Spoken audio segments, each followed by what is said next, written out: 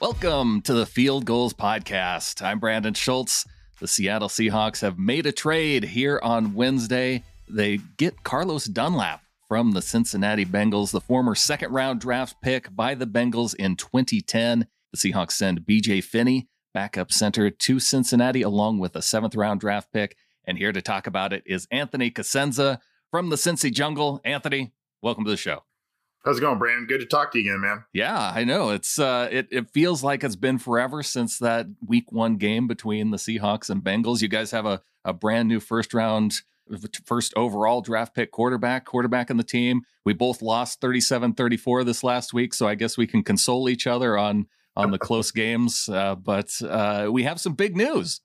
Big news broke this morning, and really it's kind of been something, at least from the Bengals side of the fence, it's been something that's been brewing for a couple of weeks now. There's been a little bit of discontent from Carlos Dunlap's side of things. There's been a growing disconnect between he and this coaching staff that is still young, inexperienced, and trying to find their own way. And really, I think there are a lot of factors, and I think we can discuss that, but there are a lot of factors that played into how this trade came to be on Wednesday afternoon. Yeah, because if you would have told me this trade happening in the offseason, I think it would have been a much bigger surprise because Dunlap is coming off some really nice years with the Bengals and really a nice career with the Bengals. I mean, you go back, look over his career since 2010. He's had 2 Pro Bowl seasons. And I mean, it just one of the top pass rushers for the Bengals. And, you know, if you would have said and told me in the offseason that would you rather have Jadeveon Clowney coming in and coming back or a guy like Carlos Dunlap, it would be kind of a coin flip, I think, for Seahawks fans, the way Clowney played out last season and looking at Dunlap's salary cap here going into the 2020 season. I think there are a lot of things here that make sense for all parties involved in terms of what was dealt, what was received, and all of that. I think the Bengals also shed a little bit of salary cap space both this year and next by getting rid of Dunlap. So maybe this will free them up to make a necessary free agency move next offseason as well. But yeah, I mean, Dunlap's been, in terms of a Bengals player and productivity standpoint, he's been really, really consistent. He's always sniffing around that 8 to 10 plus sack range. He has done so since 2010. He's been a guy he's massive in size. I've, met him and talked to him in person. He is absolutely massive. He's about 6'6" plus and 280 or so, huge wingspan. And in case Seahawks fans don't really know about his skill set, he's a pretty good pass rusher. He's not, excellent. He's had a couple of years where he's done pretty well in terms of rushing the passer, sack numbers, etc. But he's excellent at batting down passes at the line. He and JJ Watt have really been the tops in that type of aspect. And it's one that really goes overlooked from defensive ends. That's an aspect of his game that is very, very valuable. He is decent against the run.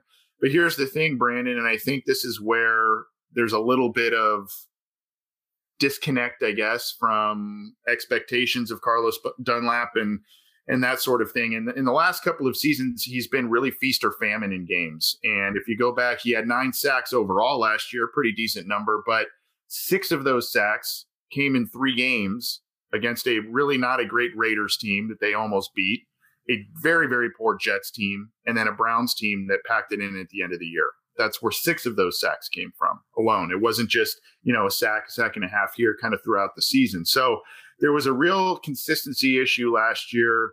He's really been a model and I can tell you a little bit more about his background, I'm sure, but he's really been kind of a model of consistency really until the last 2 seasons, I would say.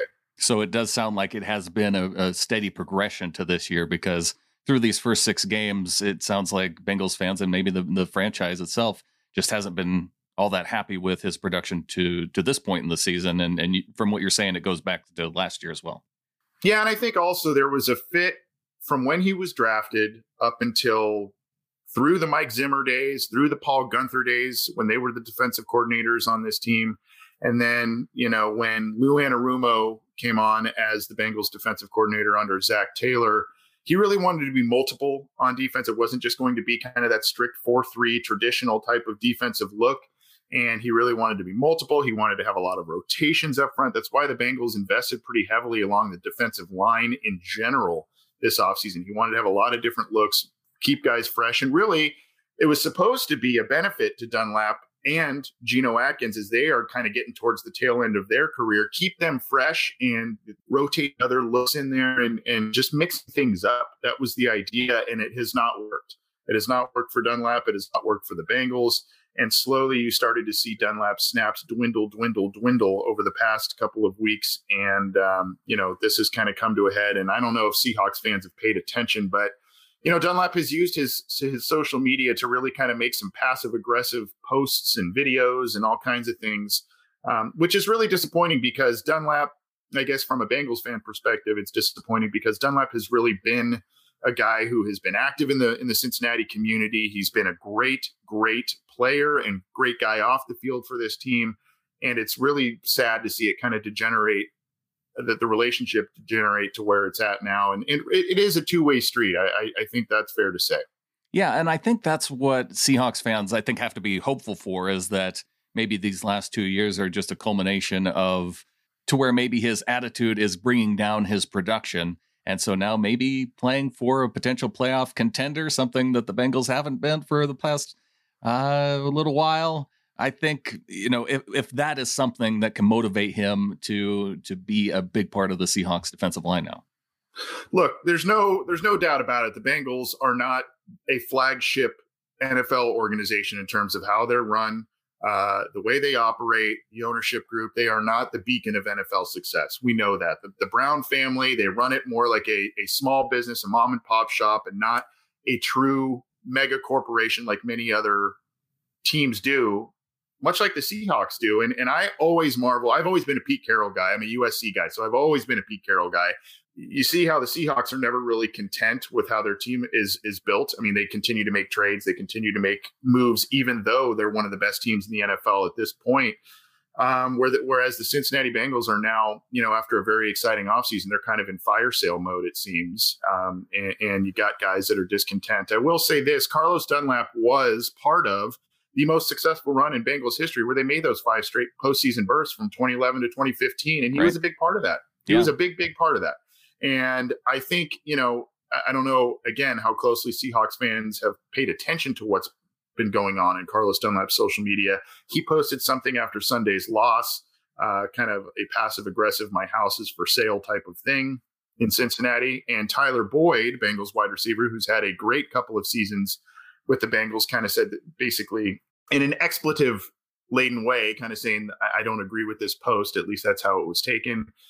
Look, Tyler Boyd's been here for 5 years. Carlos Dunlap's been with the Bengals for over 10 years. He's on his 11th season with the Bengals. So he has had to deal with this ownership group for 6 more years and had to deal with what's going on now, the 5th straight season of losing. So obviously some frustration has to be there on Dunlap's part, and a fresh start for him and getting that bad aura in the locker room for the Bengals, I guess, has to be a good thing too. What I'm hearing from you is almost the similar kind of story that I heard before the Seahawks, or right after the Seahawks acquired Jamal Adams from the Jets. A player who is not happy with his current situation, has had success, and was vocal about it enough on Twitter to at least get moved. So I think the hope is that Dunlap, although he's in a very different position in his career, obviously, than Jamal Adams, with Dunlap getting probably toward the tail end. I mean, he's 31 years old right now. I think he could still have some productive seasons left in him. But even with the downturn in production that I'm hearing from you, Anthony, I think he can still, he's probably still has more production this season than just about anybody, apart from maybe Benson Mayowa on the Seahawks defensive line. So I think regardless of, where he's at in terms of his career and production, I think he can help the Seahawks. I agree. I definitely agree. And I think he's probably got a couple more years of productive years left, whatever that may look like, 6, 8, maybe even 10 sacks a year. Who knows?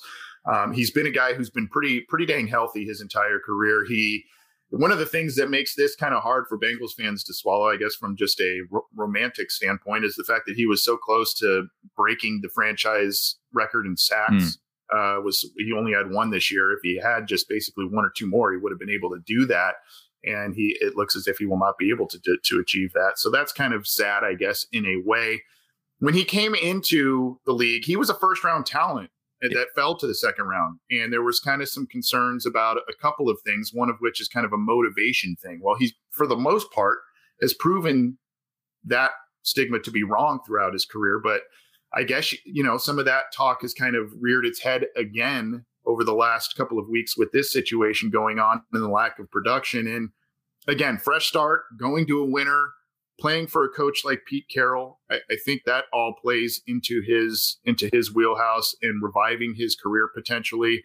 And I think, Dunlap was probably one of those guys, even though it was time for the Bengals to part ways with Marvin Lewis. Marvin Lewis was kind of a father figure and a well-respected guy to a lot of guys in that locker room.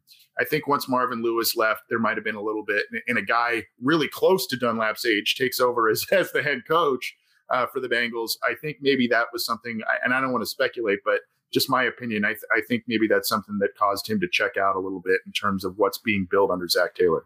One last thing before we get out of here, Anthony, the compensation. Are you at all surprised by that? Because I thought that A.J. Green would have been gone from the Bengals last season based on how things were going with the Bengals being in rebuild mode. They decide to franchise tag him. And then you have Dunlap, who, like I said, you have the history. And then for him to leave essentially for a backup center and a 7th round draft pick, does that surprise you at all? Well, just to address the first part on A.J. Green, that didn't really surprise me personally. I think going the franchise tag route was the way the team needed to go, especially bringing in a rookie quarterback.